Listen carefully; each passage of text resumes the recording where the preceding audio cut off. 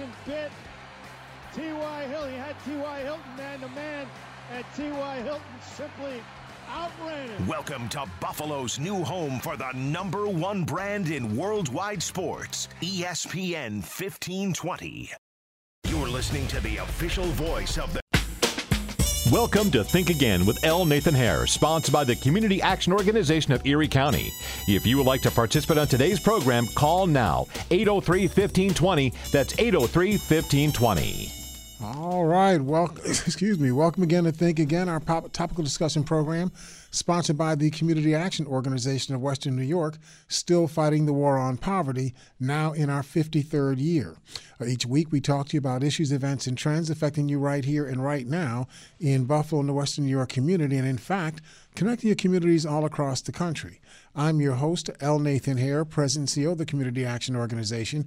Make us a part of your Saturday, every Saturday at ESPN 1520 AM on your dial from 11 o'clock to 12 noon each week.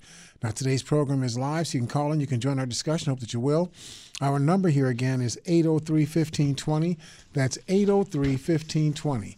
So we got a couple of callers on the line already, so let me just kind of run through my opening monologue, and then we'll get to our calls in about 8 or 9 minutes. So the shoes obviously are dropping in the Mueller investigation. Cohen has named Trump as his principal collaborator in his campaign finance felonies that he has been now convicted of, or he's confessed to. Michael Flynn somehow managed to get no jail time because he has, been so cooperative, right, in the witch hunt. But he's already pleaded guilty to a number of, well, at least one, I think, for a Michael Flynn, and he had a number of other charges that they just are not rendering a judgment on. Apparently, I think just to keep something over his head in the event that he turns on them. Trump offers William Barr as the next Attorney General. I think he's going to be confirmed because he did work under the Obama administration in one of Obama's executive offices, and I think a person who's been confirmed under both Republican and Democratic administrations is probably going to be able to get through in the confirmation process for Attorney General today.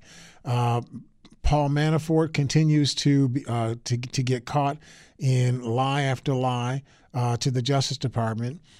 Trump continues to demean the Justice Department and promote himself, while the Wisconsin state legislature, like the North Carolina state legislature before it, proves that elections only have consequences if Republicans win. By passing laws to diminish the office of the powers of the governor and increasing the powers of the legislature in those two states. But I want to use today's discussion in an applied sense to focus on the war on poverty and the campaign against the so-called undeserving poor. So just work with me for a few minutes and let me just kind of lay this out for you. You know that Lyndon Johnson launched the war on poverty in the mid-1960s. To provide education and opportunities to residents of low socioeconomic status. However, national policies endorsed by the Reagan administration, the Republicans of his time in the 1980s, which I refer to as a version of the American nationalist movement that we're seeing today, led politicians getting elected by campaigning against assistance to the portion of the poor deemed to be unable to work, i.e. the undeserving poor. The first president, George Bush, who now the late President George Bush, won office in 1988 by promoting the idea of massive alleged abuse of tax dollars by opportunist welfare recipients. In 1996, they actually eliminated the aid to families with dependent children's program, and they replaced it with a strict work requirements program with time limits on benefits called the Temporary Assistance to Needy Families Program, or TANF. While no one is in favor of people gaming the welfare system, restrictions actually punish the impoverished more than they provide incentives for advancement. These restrictions and regulations actually defy the ideation of the Eighth Amendment that prohibits state and federal governments from inflicting cruel and unusual punishments on citizens.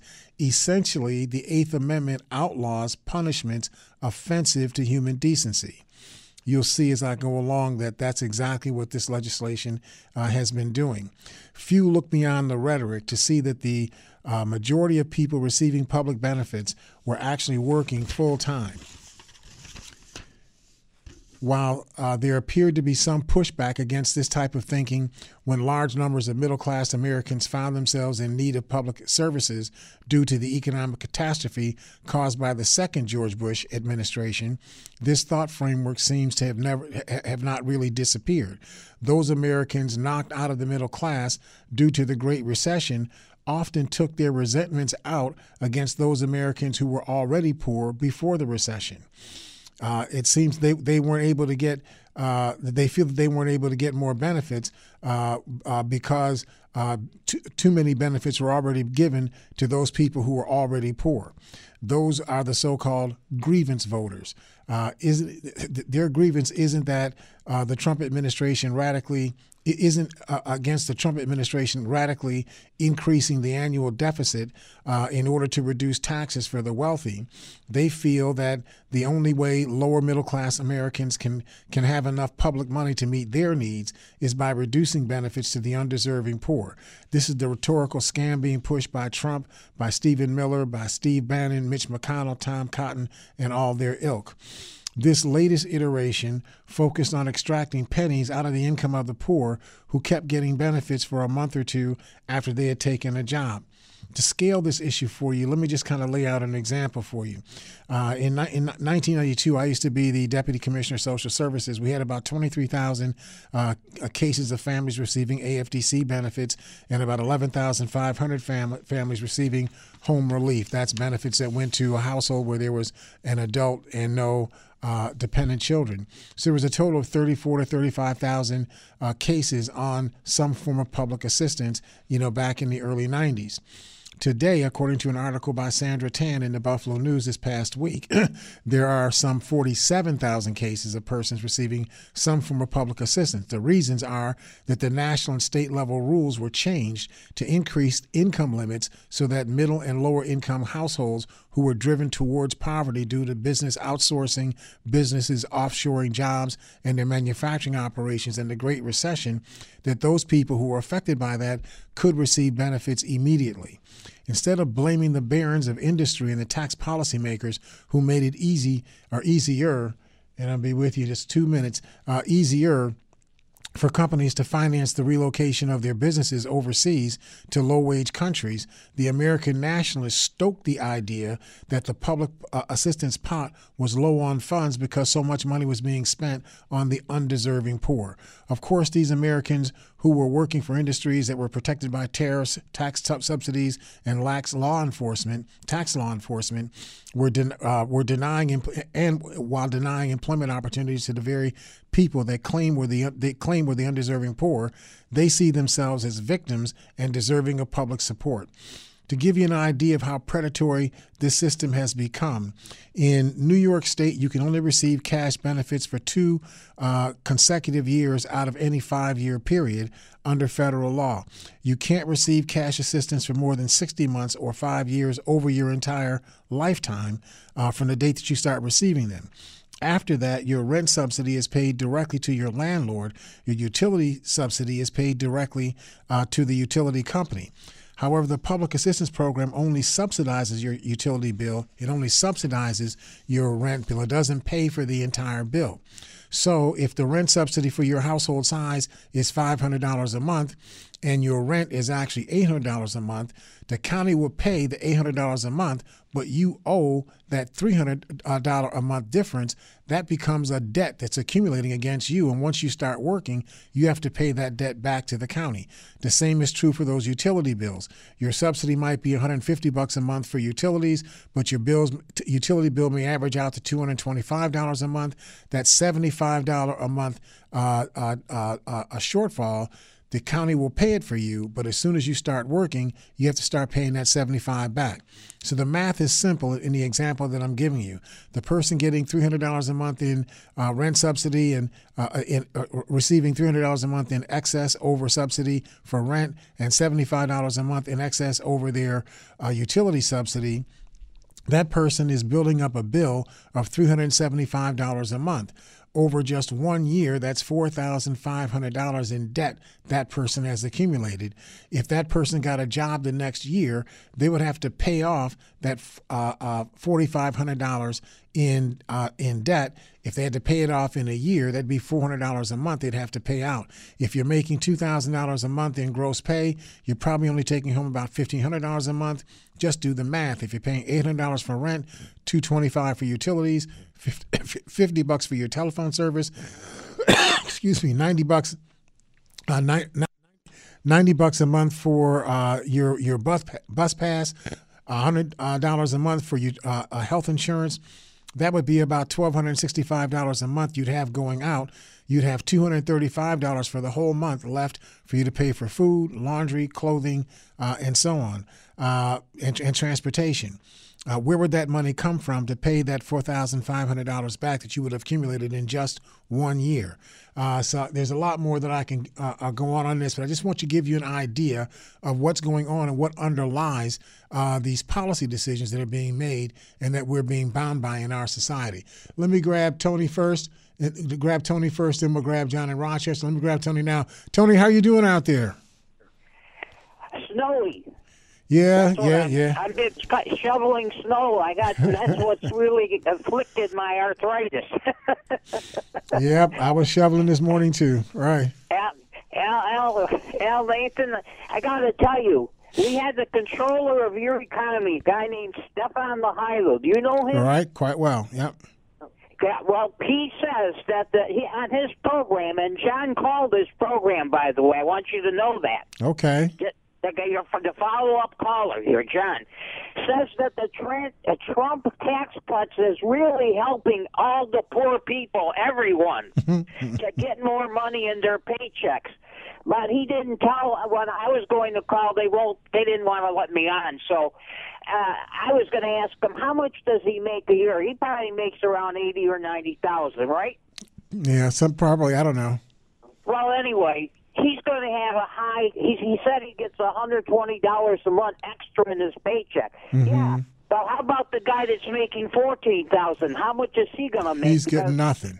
He's getting nothing. So all this crap about Trump's economy being so great is a bunch of hoo-hoo. Now here's a couple of points for you. David K. Johnston, remember him? Right.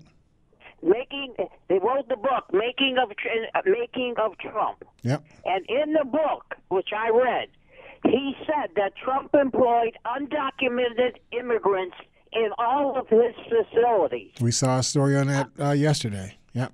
Yeah. How else could he fill all the spots if he didn't have undocumented? And they even worked out ways for these people to fill out papers that kind of like took away their undocumented status for a while. Mm-hmm. So he talks about undocumented coming into the country, and he hires undocumented people. But it's okay if it's Donald Trump doing it. It's only not okay if somebody else is doing it. But Donald Trump, as he said many, many times on the air, even recently this week, when I do it, it's okay. I'm just doing business. That's right. That's the cost of business. Did you notice the last few weeks that the stock market is down 5%? The stock market is actually down today slightly more than where it stood December 31 of 2017. We've actually lost ground during the course of this year, despite Donnie's constant refrain that he's put $20 trillion into the U.S. economy. Right. And think about it. I was on the Dollar Doctor show I asked a question about this. Remember that when he went to Argentina, I believe, to talk to Xi, the Chinese president, about a tariff agreement, Did anyone in that room take notes or have any kind of feedback on that? Do we know what they actually talked about?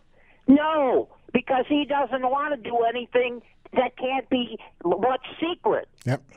This guy, he did the same thing with Putin. Remember, when they went to the G20, Putin at a side meeting. Who was there? A translator. Was there any other person there? No.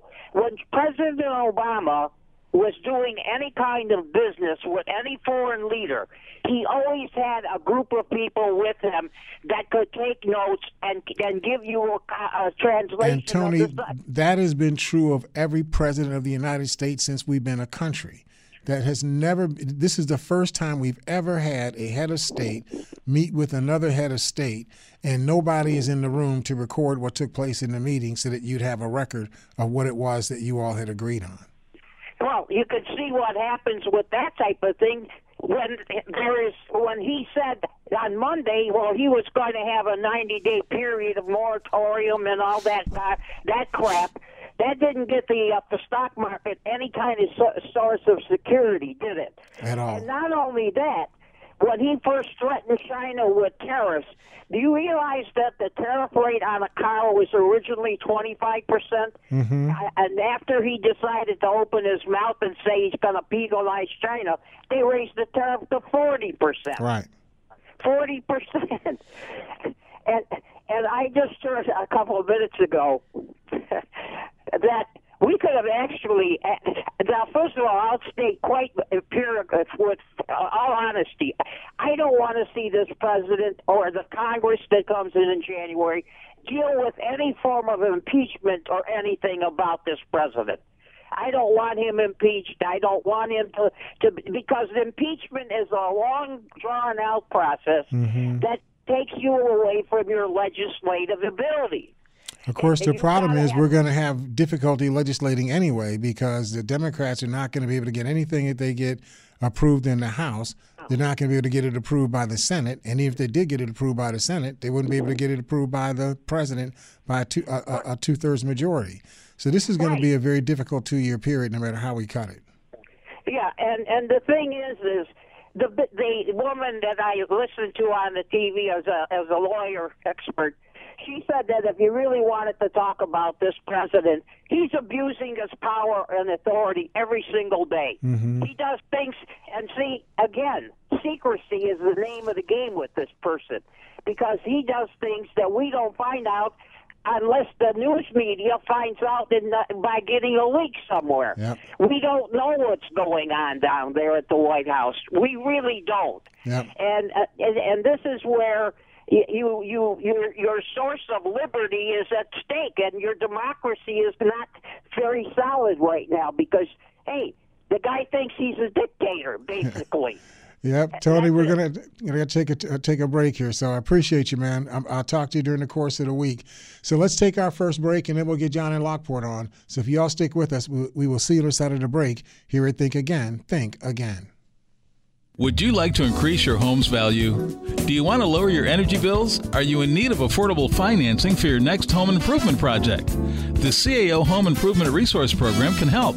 Just come to one of their monthly HIRP orientation sessions every first and third Wednesday of the month at 2 convenient locations.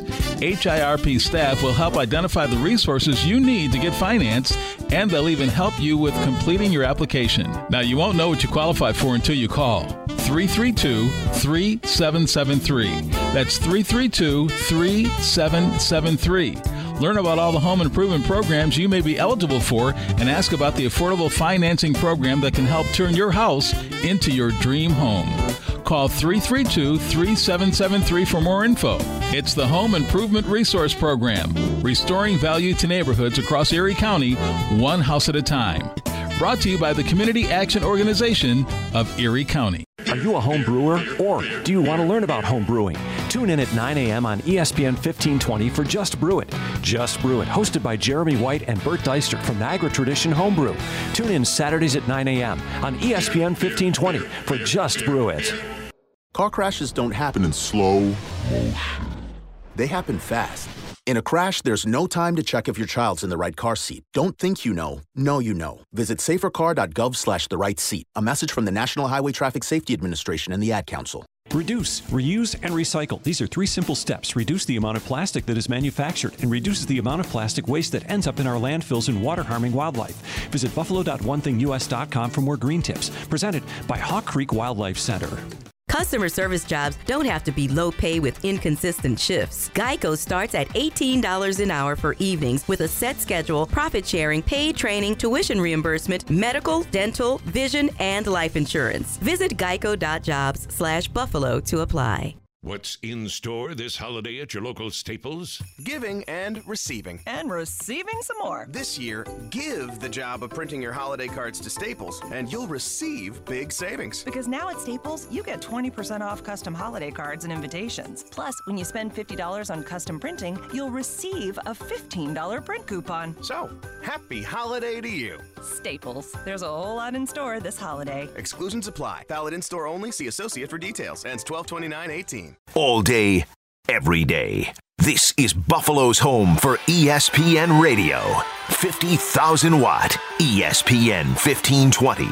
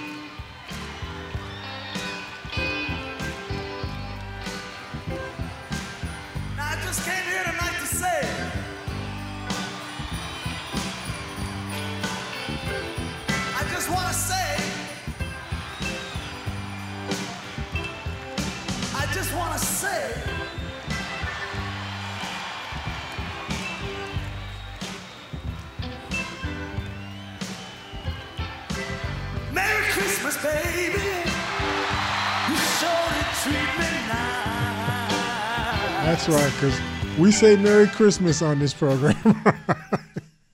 Donald Trump was getting eight votes for promising people that instead of saying holiday something, we say Merry Christmas. So there you go. Let's grab John in Lockport real quick and get his thoughts. John, how you doing out there? Good, Nathan. I think Yogi Berra said it best. He said this is deja vu all over again.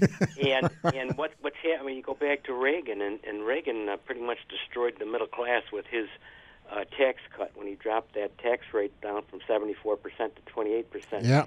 And had to raise taxes 11 times on the middle class. And the middle class has never progressed any further after that point. And then poor George Bush, they just buried him, but he's the one that paid the price for Reagan's terrible mistake there, where he had to raise taxes again, even after Reagan raised them 11 times. Yeah, he tried to fake the funk when he said, read my lips, no new taxes. Right. He said that before his 4-year term was going to start, not after. After his term had gone on, he had to raise taxes 4 times himself. Right. And as I said, too, what happened in the reason why the middle class was left out was because when the top 1% or 1/10 of 1% got that huge tax break under Reagan, they didn't invest it in the economy. They put it in the stock market. Mm-hmm. And as they say, millionaires became billionaires overnight. Well, now you've got, with this corporate welfare, you talked about welfare. Corporate welfare, that $1.5 trillion tax cut that went to the top 1/10 of 1%, that I'm sure that most of that went into the stock market. So where's that $1.5 trillion now? Is it gone? Is it gone since the market has basically gone negative in this annual in this year? What happened to that $1.5 trillion? To take your point exactly, so this tax law was passed in December of 2016. So you've had the benefit of that tax all the way through 2017 and 2018. Now, we know that tax reduced corporate taxes by almost $200 billion a year, from roughly $468 or so billion in corporate tax income to the federal government, down to something like 270 or so billion in taxes. We know that the tax cuts for personal income taxes was about $150 billion in tax cuts. So that's roughly $350 billion in lost revenue that supposedly went into the pockets of people that Bush and his cronies said was going to get spent in the economy, and it was going to be invested by the barons of industry to expand their businesses. Yet we find that the stock market is now lower than it was 12 months ago, and we find that we're not seeing any expansion of business. There's no expansion of GDP that matches the loss of revenue that we have seen from that loss of taxes. Every time you lose a tax dollar, you need $5 of income to replace every $1 of taxes that you lose, because your tax rate is about 20% of total income. So when you lose tax dollars, you have to create another $5 in order for you to create $1 of that that will come back to the government as federal income taxes. And you can see that that's not what's happening right now. Right, that's corporate welfare. You talked about welfare, non-corporate welfare, but there's also military welfare. Mm-hmm. Most of the money that goes into the military is totally unneeded. The reason that they keep pouring money into the military is because there's 22 states in this country that are major military suppliers, and they supply weapons, airplanes, weapons that the military doesn't need. They force them on them. And even now they say that the aircraft carrier is almost obsolete. Right. And you can, I think this country has something like 10 or 12 aircraft carriers, and I think the next country down, like China, has one. And I mean, it's the aircraft carrier is becoming obsolete. Mm-hmm. So I mean, yet they're still going to make them, and they're going to keep these 22 states, continual stream of money in this military welfare system. That's why we got to look at how much money we spend in the military every year. I mean, take the next 10 countries combined afterwards, and we spend more than them. Right. And that includes Russia and China and all the rest of the big powers. Yep. So that's why we got to keep spending money with. We got to keep selling stuff to Saudi Arabia because they're right. When you talk about welfare, you got to look at corporate welfare and military welfare. There you go. Much bigger. I mean, it dwarfs the welfare system. Yep. All right, John. Thanks, man. We'll talk to you next week. Let's grab Ron in Cheektowaga real quick and get his thoughts. Ron, how you doing out there? Okay. Well, yeah. What Chalmers Johnson, the historian and journalist, said, what John in Lockport there was commenting about, he calls it military Keynesianism. That the idea of spending all this money on it's instead of spending it on welfare programs, and that they give it to the defense industry and they employ some people. So, but it's still government program money going. Precisely, you could have just given that money to people. Well, I mean, when it comes to it, because let's face it. No, people don't fly B-52s to vacations. They don't drive M1A1 tanks to work. So, I mean, it's a very much of a drag on the economy. It's stuff that we store up and that we use, when we need to. A lot of it sits there in warehouses until there's a war somewhere or until somebody makes an arms deal. So it's really, you really have to look at it that way. As far as, the spending. Now, it's interesting. There was on CBS of all networks, it's supposed to be the more liberal of the three broadcast networks. I can't remember who it was that they had on there, but he said he issued this report that said that we have to make these massive increases in defense spending. And the guy interviewing him, I can't remember even the guy's name. It was just one of the standard guys that's on CBS there, interviewing him, and he says he's giving these things on how we spend more money than the next 5 nations combined, and the guy, and he let him get away with it. That's why I want to find out this liberal press. The guy says, yes, but we have more commitments worldwide than those other nations. And I mean, in other words, translated, and the guy, the CBS interviewer says oh, well, thank you very much. He didn't even question it. Why do we have more commitments than everybody else. Yeah. Why does that exist? Exactly. Could it be we're an imperialist nation with an empire? I mean, is that justify it? Maybe we should look at the fact that we're propping up all these dictatorships all over the world, a lot of which, when they collapse at times, or even if they're not collapsing, their people get mad at us and blow our buildings up. It might have something to do with that. I mean, when you look at that, well, Ron, alienate a lot of people by doing that, Ron, we spend a lot of our treasure. Right, Ron. The argument that they give is that spending that money on the military, it creates manufacturing jobs, textile jobs, transportation jobs, blah blah blah, and that's good for the economy. My point is, you could take that same money, if you just got to spend that kind of money, you could spend $300 billion just giving checks to people throughout the economy, the consumer economy of the country. Just give the money directly to people. They'll spend that money, and when they spend that money on demand goods, that's going to create more manufacturing jobs, in fact, many more manufacturing jobs, and have much more velocity or turnover of those dollars in our economy. So I think so. Or you could invest it in the crumbling infrastructure, which at last counts of $7 trillion to have better port facilities, better air facilities. You know what's a good roads, example? Bridges, a good example of what you're taking, because you're about my age. You remember when Transit Road used to be like one lane going north and one lane going south, and it was just cow pastures and corn and whatnot on either side of it. And then somebody made the decision to use some urban development assistance grant money to expand transit and Union Road and Harlem Road and so on. Yes, they did. Yep. And all of a sudden, you started seeing first stores, then a warehouse, and then a little industrial park. And then before you knew it, those roads were like completely businesses. I mean, we're talking about really long roads that are like business on top of business on top of business, right? Yeah, well, yeah, and that remade or made North and East Amherst. Right. I don't know. Was there even an East Amherst?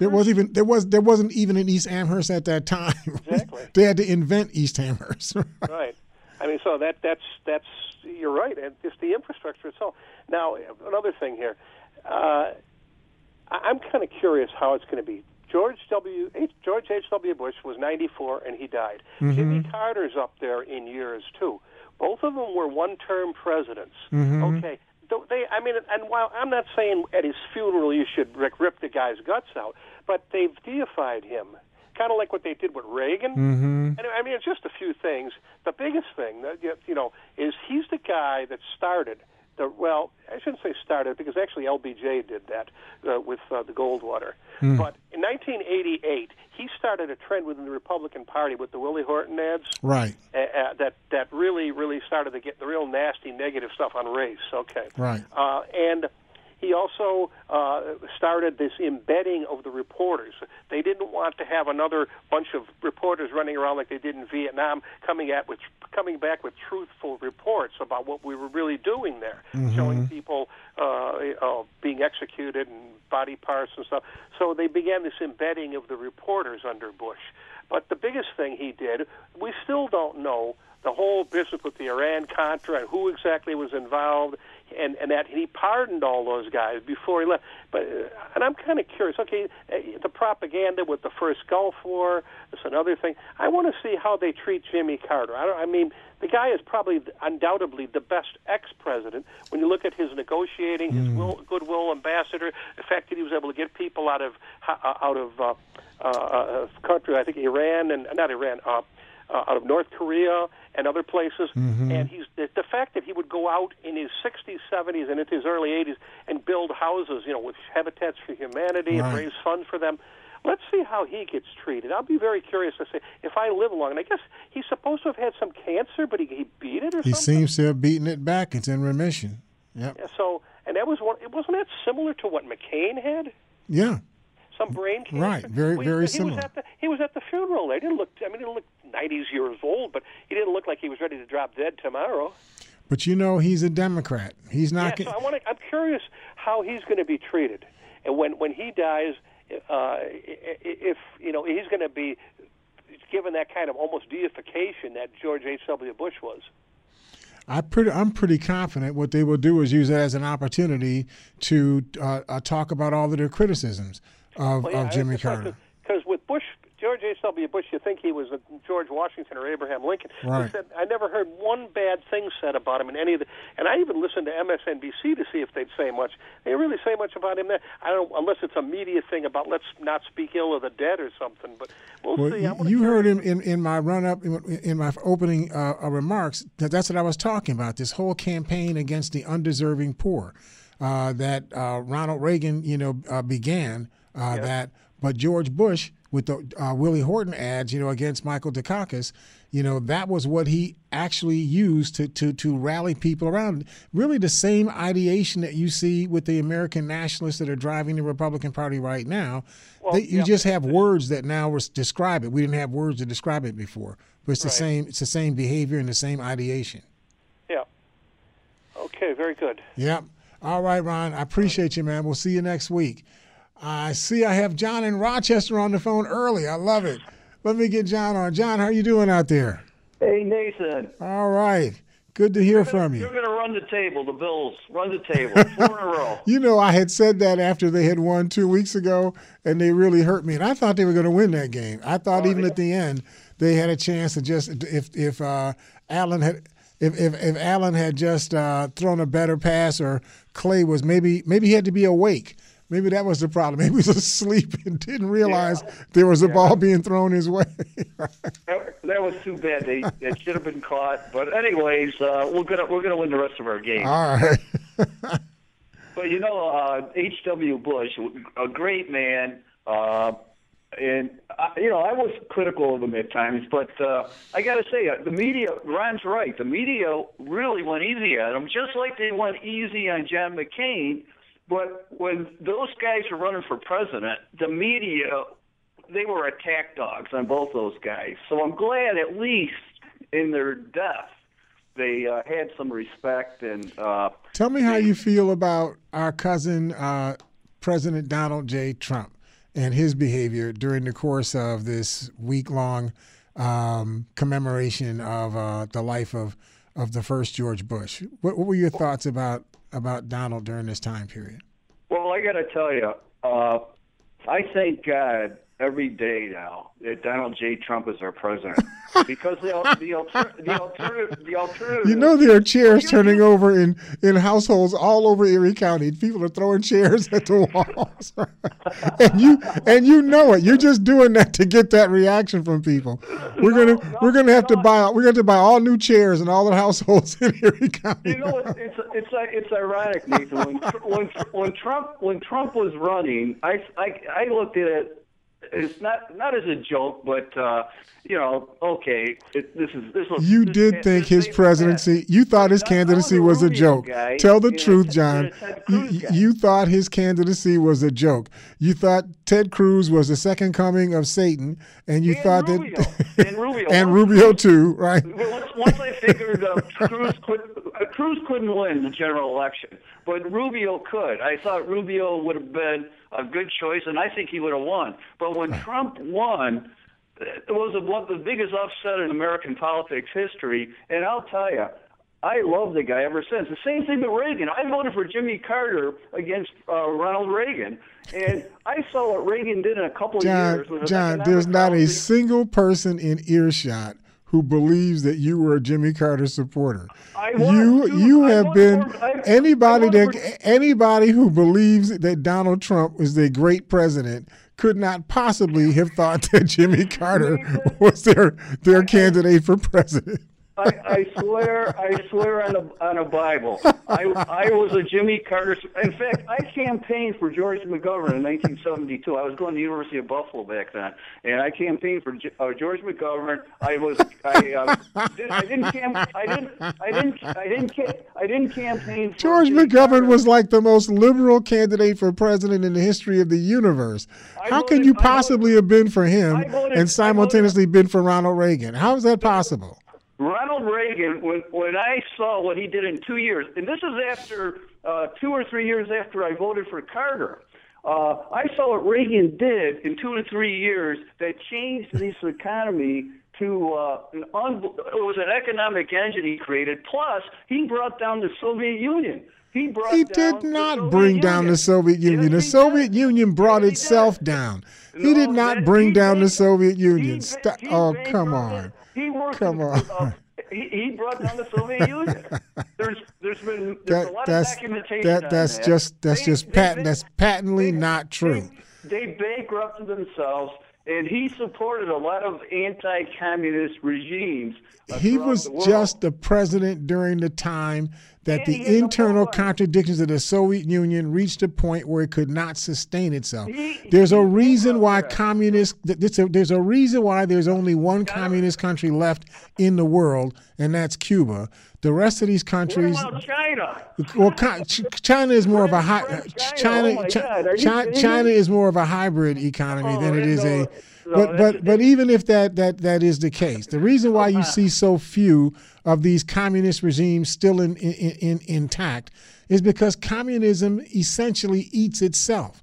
It eats its own surplus. You can't grow an economy unless you grow surplus and you reinvest the surplus in things that create more growth. Well, I agree. Communist countries will fail. They eat themselves. They literally eat themselves, right? But anyway, so that's the reason why the Soviet Union fell, because they basically reached a point where they were eating themselves. They couldn't sustain that structure of economy anymore. It just fell apart under its own weight. It was not because Ronald Reagan did it. Stop saying that. That's just not true.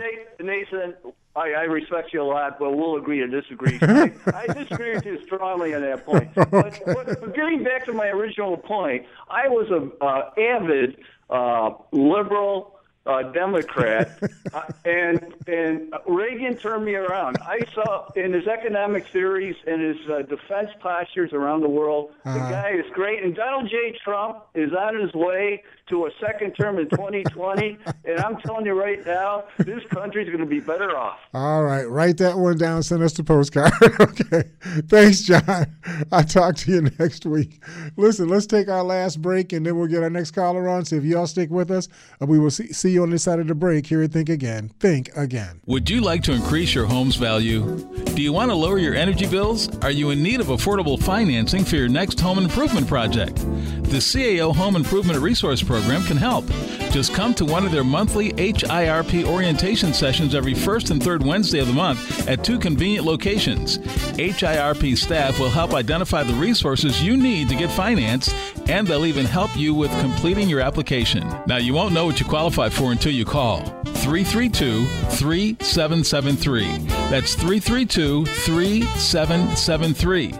Learn about all the home improvement programs you may be eligible for and ask about the affordable financing program that can help turn your house into your dream home. Call 332-3773 for more info. It's the Home Improvement Resource Program, restoring value to neighborhoods across Erie County, one house at a time. Brought to you by the Community Action Organization of Erie County. He's the kind of guy who's most at home under the hood of a car or elbow deep in grease and oil. He's Niall Jenkins, and you'll find him on Car Connection every Saturday afternoon at noon on ESPN 1520. With over 25 years of experience in the automotive industry, Jenkins takes his broad expertise to the airwaves to help people who want to take care of their cars, from maintenance to repair. So pull up a creeper, grab a socket wrench, and tune into Motormouth Niall E. Jenkins on Car Connection every Saturday afternoon from noon till 1 on ESPN 1520.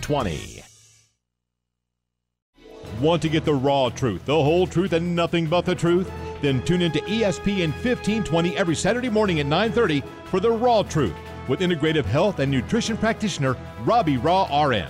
Every week, Robbie takes an in-depth look at fitness, family, food, faith, sleep, stress management, and so much more. Feel great and look great in mind, body, soul, and spirit every Saturday morning at 9:30 with Robbie Raw and the Raw Truth on ESPN 1520. All day, every day. This is Buffalo's home for ESPN Radio. 50,000 watt ESPN 1520.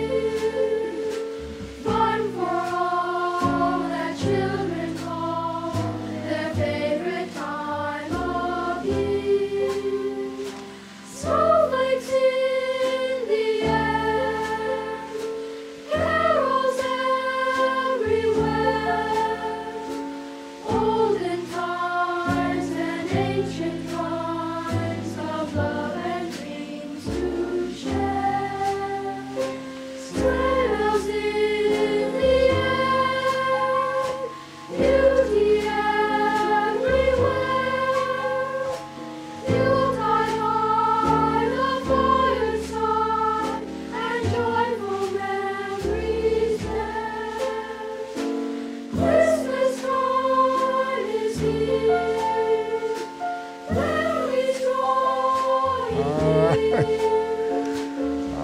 right, welcome back to Think Again. This is L. Nathan here, your host. And we were talking really about this whole idea of this campaign that I think has been underway for quite some time, a few decades, in a sort of a reversal of the war on poverty, that now you've got a class of people who are in control of our government and in our media that literally are waging a war on what they refer to as the undeserving poor. Right, the takers. And I'm just trying to help us to understand these people that we refer to as the undeserving poor are not undeserving, number one, and the majority of the people who are receiving those benefits in this country are people who used to be a part of the middle class. They got driven towards the lower classes or the poor classes because of what happened in this economy, and they received some support from the rest of the country by making eligibility for those services easier at higher income levels. And who's mad at that? Why would you be mad at that? But they turn around. The very same people that are getting those benefits now are the ones that have made up the fan base, in this war against the undeserving poor. There you go. So the steel plant closed and you still had money, and yet you're now able to get energy assistance, and so on. So I don't want to get too far off on that now because I want to get to our callers. Let me grab let me grab Al first, then we'll grab Mark in Buffalo. Al, how you doing out there? I'm doing good. Good to hear from you. Okay. $1.5 billion increase in drug-related federal spending under George Bush. What happened to less government? I thought the Republican Party was supposed to be about less government.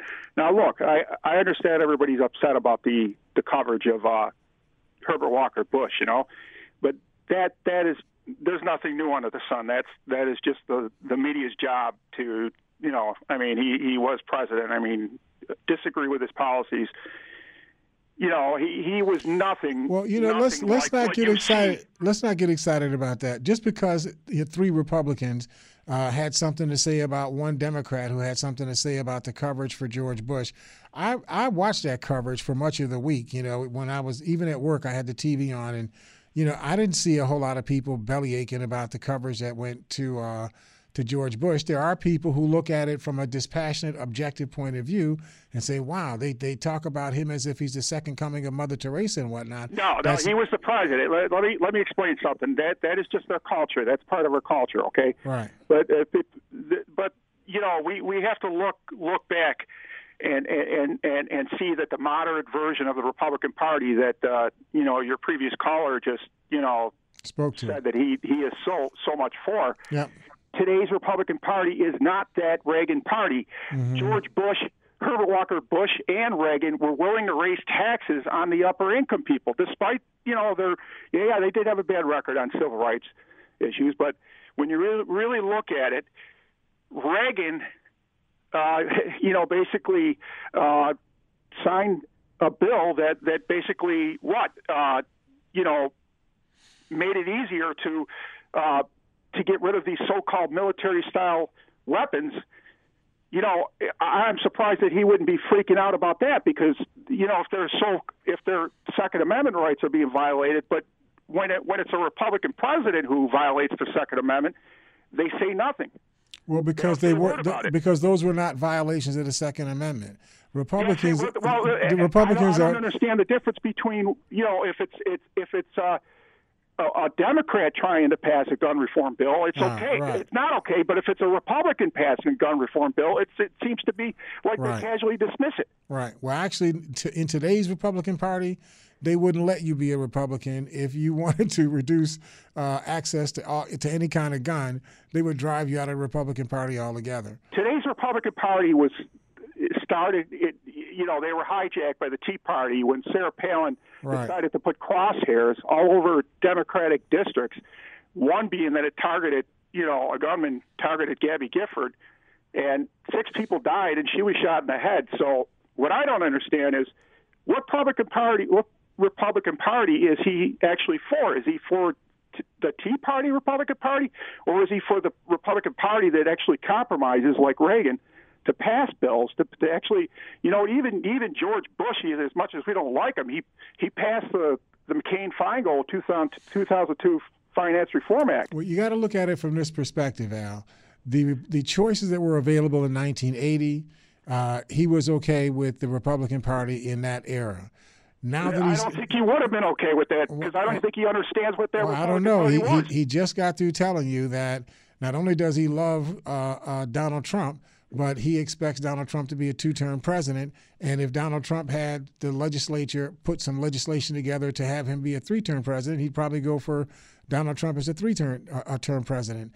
So the people who were fine with the Republican Party 30 years ago or 40 years ago, they may not be the same people that are the majority of the Republicans today, but a lot of the people that were fine with the Republican Party 35, 40 years ago, they're fine with the Republican Party today. It's just that this Republican Party wasn't available to them 40 years ago. Well, there's two different types of Republicans.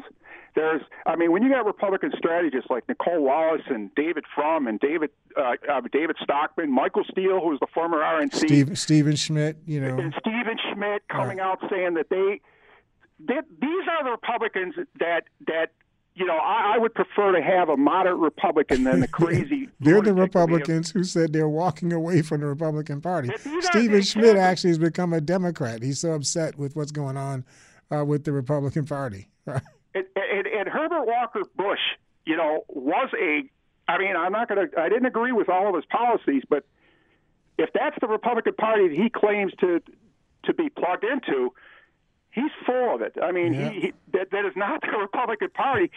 Today's Republican Party was hijacked by an extreme element. I mean, when you got members, an AstroTurf movement, these people were spitting on the members of the Black Caucus when they were walking back into the Capitol building because of the Affordable Care Act, and you got people that are saying we should resort to our Second Amendment remedies. Right. That was your John McCain Republican Party.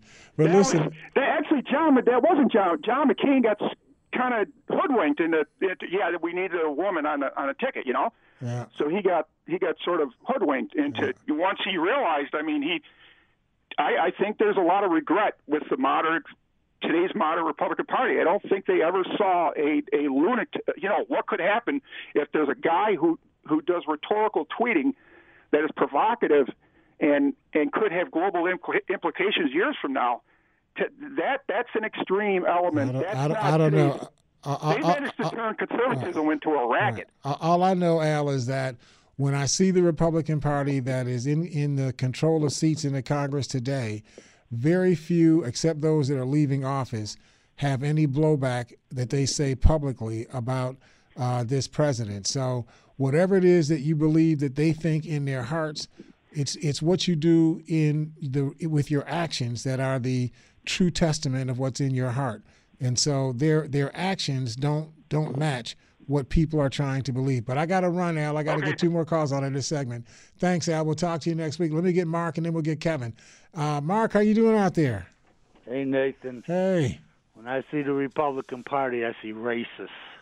And they've been racist since they've been a party. So there's no change. What change? There's nothing's changed. Mm-hmm. They're still the same.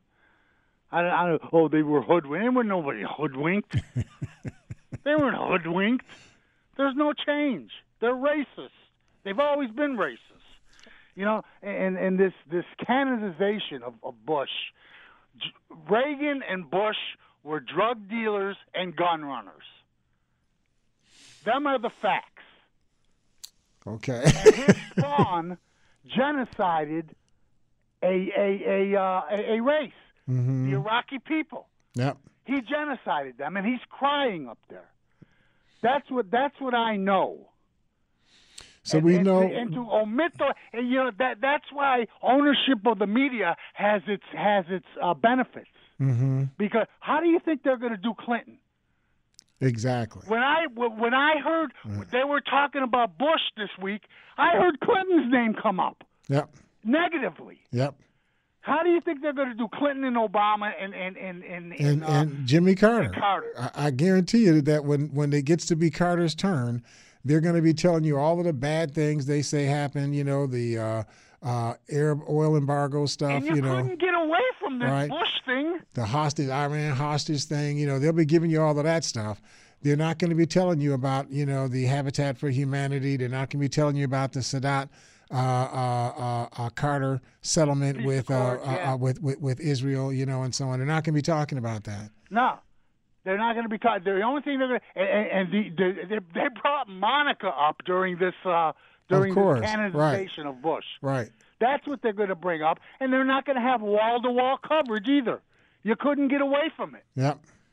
It's disgusting how that's why ownership of the media has its place in the Republican Party. Absolutely. All right, Absolutely. Baby. Thanks, Mark. Talk to you next week. Let's grab Kevin in Pendleton. And Kevin, please don't tell us that you're not a Republican again. Let's just skip that, okay? And Merry Icemas, man. Merry Icemas for the Rastafarian plea. I'll mail you a copy of my voter registration, all right? And I will put it there. Okay.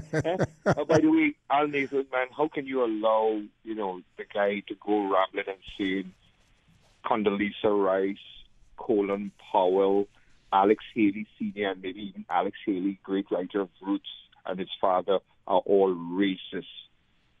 Therefore, Martin Luther King was a racist too. I didn't quite get where'd you get that from? You had your previous callers saying that Republicans are racist, and you didn't tell the guy, well, listen, there are good Republicans and there are good Democrats, and there are bad Republicans and bad Democrats. You allowed the guy to go ahead and say that? Well, hey, we're having a discussion, so people get to put their thoughts on the table. Number one, number two. Wow. Well, I listen to your thoughts. I don't jump down everything that you say. Yeah, I listen to your thoughts too, right? But let's be real clear about this. But the Republican Party has waged war. First, against the war on poverty itself. It has waged war against the undeserving poor, and its basis for doing that is its animus towards those people that they consider to be the undeserving poor. Now, I don't make up where this characterization of who the undeserving poor is. They're the ones who talk about that. They're talking about minorities. They're talking about Africans. They're talking about Hispanic people. They're the ones who say this, not me. I'm not making this up. I'm not giving you my opinion. I'm simply citing to you what they themselves are saying. So it doesn't matter. It doesn't matter if every single Republican feels that way. The reality is that those Republicans who don't feel that way don't object enough to those who do that they would walk away from those Republicans. That's why you see 100% of the Republicans in the Senate and in the House of Representatives go along with anything that they consider to be fundamental to Donald Trump's agenda, especially where his agenda is attacking brown immigrants or attacking what he considers to be the undeserving poor in the United States. They go along with it 100%. Even if it doesn't make sense, they still go along with it. They go along with it because whether they personally agree with that particular set of beliefs about race and so on or not, they still believe in the power base that they have with Donald Trump as their president to be able to get the tax cut. Do you understand what those tax cuts have done to the United States? We've lost somewhere between $350 and $400 billion of income. It would take us something in the area of $2 trillion of new income for us to be able to make up for the tax income that we've lost as a result of these tax cuts. And of course, that is not what's occurred. What we've seen is about a 3% growth in the overall income base of the country. That doesn't come anywhere near $2 trillion. That's why we're going out of the world backwards and whatnot. Money counts itself. Come on, Kevin, you and I have been alive long enough to know you can't lie about money. Money counts itself. You can't do that, and they didn't really account for what guarantees they have with these tax cuts. What guarantees you have that it's going to pay off. You know what I'm saying? Mm-hmm. Yeah. So so as a student of economics myself. Right. We can fuss about all the stuff we're going to fuss about, and I'm okay with it, right? But some things you can't fuss about. Money is still money. Money counts itself. Right? All right, man. All right, Kevin. Talk to you next week. All right, folks. Hopefully we're making some kind of sense. We look forward to talk to you all together again next week. We'll see you again at Think Again here at WWK. I've been lost. ESPN 1520. Let me leave the call numbers alone. We'll see you all next week here at Think Again. Well, now 2, 4, 3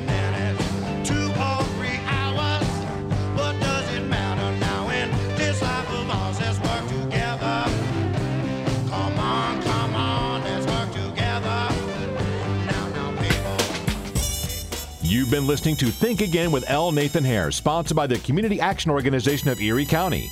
Be sure to tune in again next week at this same time for more Think Again.